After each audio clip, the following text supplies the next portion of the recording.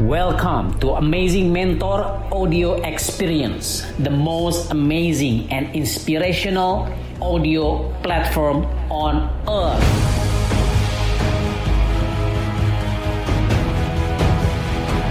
Happy listening.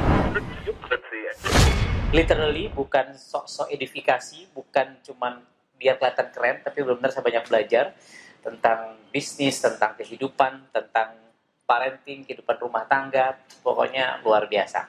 Dan hari ini kita lagi di Pontianak, mumpung ada beliau, langsung saya culik, jadi beliau mau langsung naik pesawat juga. Nah, beliau punya sebuah buku, saya sudah baca, saya beli, saya baca, dan Masya Allah judulnya Rezeki Level 9.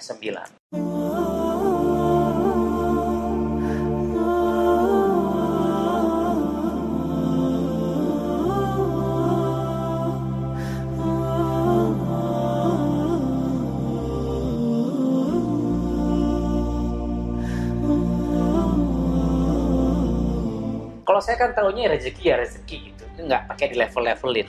Terus ini ada buku level 9, piye iki. Nah, coba tolong Ustaz, cerita ini gimana ceritanya? Ya, baik. Bismillahirrahmanirrahim. Allahumma shalli wa sallim wa barik ala sayyidina Muhammad. Alhamdulillah alamin. Jadi begini, dokter. Ya, ini saya manggilnya apa? Dokter coach sama Mas ganteng. Dokter enggak praktek soal. Ini saya bingung manggilnya. Jadi gini, coach. Ketika manusia itu sibuk ngurusin rezeki, di satu sisi dia tidak ngerti, dia tidak tahu bahwa ternyata rezeki itu sudah Allah gariskan, Allah atur semuanya, ya. Nah, ketidakpahaman manusia ini tentang urusan rezeki membuat kita seringkali jadi sibuk pada sesuatu yang kurang penting malah, ya. Kalau kita belajar pada tataran ilmu kehidupan, ya, harta, bekerja itu adalah bagian dari beraktivitas, ya.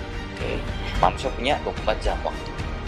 Kalau kita lihat 24 jam waktu itu ada beberapa bagian. Pertama buat istirahat, ya kan? Kemudian yang kedua buat kerja dari uang. Yang ketiga buat lain-lain. Oke lah, katakan istirahat antara 5 sampai 8 jam rata-rata manusia. Kemudian bekerja 8 jam sehari. Sisanya 8 jam juga, 24 jam bagi 3, 8. Terus kita tanya, ya, lain-lain isinya apa? Ya, kumpul sama keluarga, ibadah, makan, rekreasi, sosial, ya, ketemu sama teman, ngobrol-ngobrol dan lain sebagainya. Sama anak juga demikian. Terus kalau kita lihat lebih dalam lagi, ternyata banyak hal penting itu ada di lain-lain. Cuma penting ada di lain-lain. Iya, contoh misalnya ibadah ada di lain-lain, keluarga di lain-lain, ya kan? Kemudian sosial tetangga kanan kiri ya, di lain-lain. Terus kita tanya ke manusia, ke kawan-kawan, Tuhan sama duit penting mana? Penting Tuhan lah, penting Allah lah, kan gitu. Tapi buktinya Allah ada di lain-lain, yang which is 8 jam yang dibagi. Sementara dia nyari duit 8 jam full tuh di kantor. Keluarga sama duit penting mana? Penting keluarga kata orang.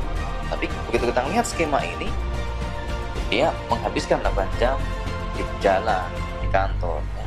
Sementara dengan keluarganya kadang-kadang sekedar say hello. Waktu sisa, tenaga sisa, ya, pikirannya sudah capek dan sebagainya. Nah, kenapa bisa terjadi seperti ini? Sehingga dia kehilangan banyak hal penting di dunia ini karena dia tidak memahami bahwa Allah Subhanahu wa taala sudah memberikan 9 pintu rezeki. Ya. Yang 9 ini kalau kita pakai, maka kita menjadi orang yang berkelimpahan dan tidak kehilangan banyak hal penting.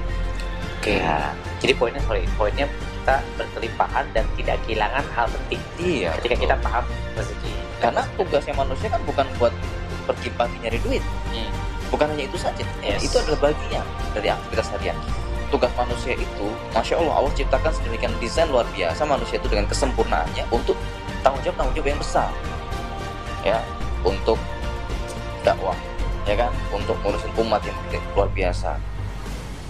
Berjuang dengan bidangnya masing-masing, yang ngurusin negara lah, ya, para pemerintah misalnya. Kemudian dia bermanfaat buat banyak orang, tetangganya sekitarnya, gitu ya. Sehingga akan sayang sekali kalau potensi manusia yang luar biasa ini hanya dipakai, ya, untuk sibuk pergi pagi pulang sore ngumpulin duit yang kadang-kadang ujung-ujungnya gak seberapa juga gitu, ya. Karena apa?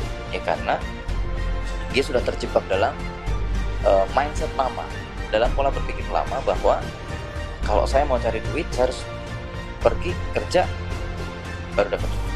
Pergi kerja baru dapat. Padahal itu hanyalah satu dari 9 pintu yang Allah sediakan.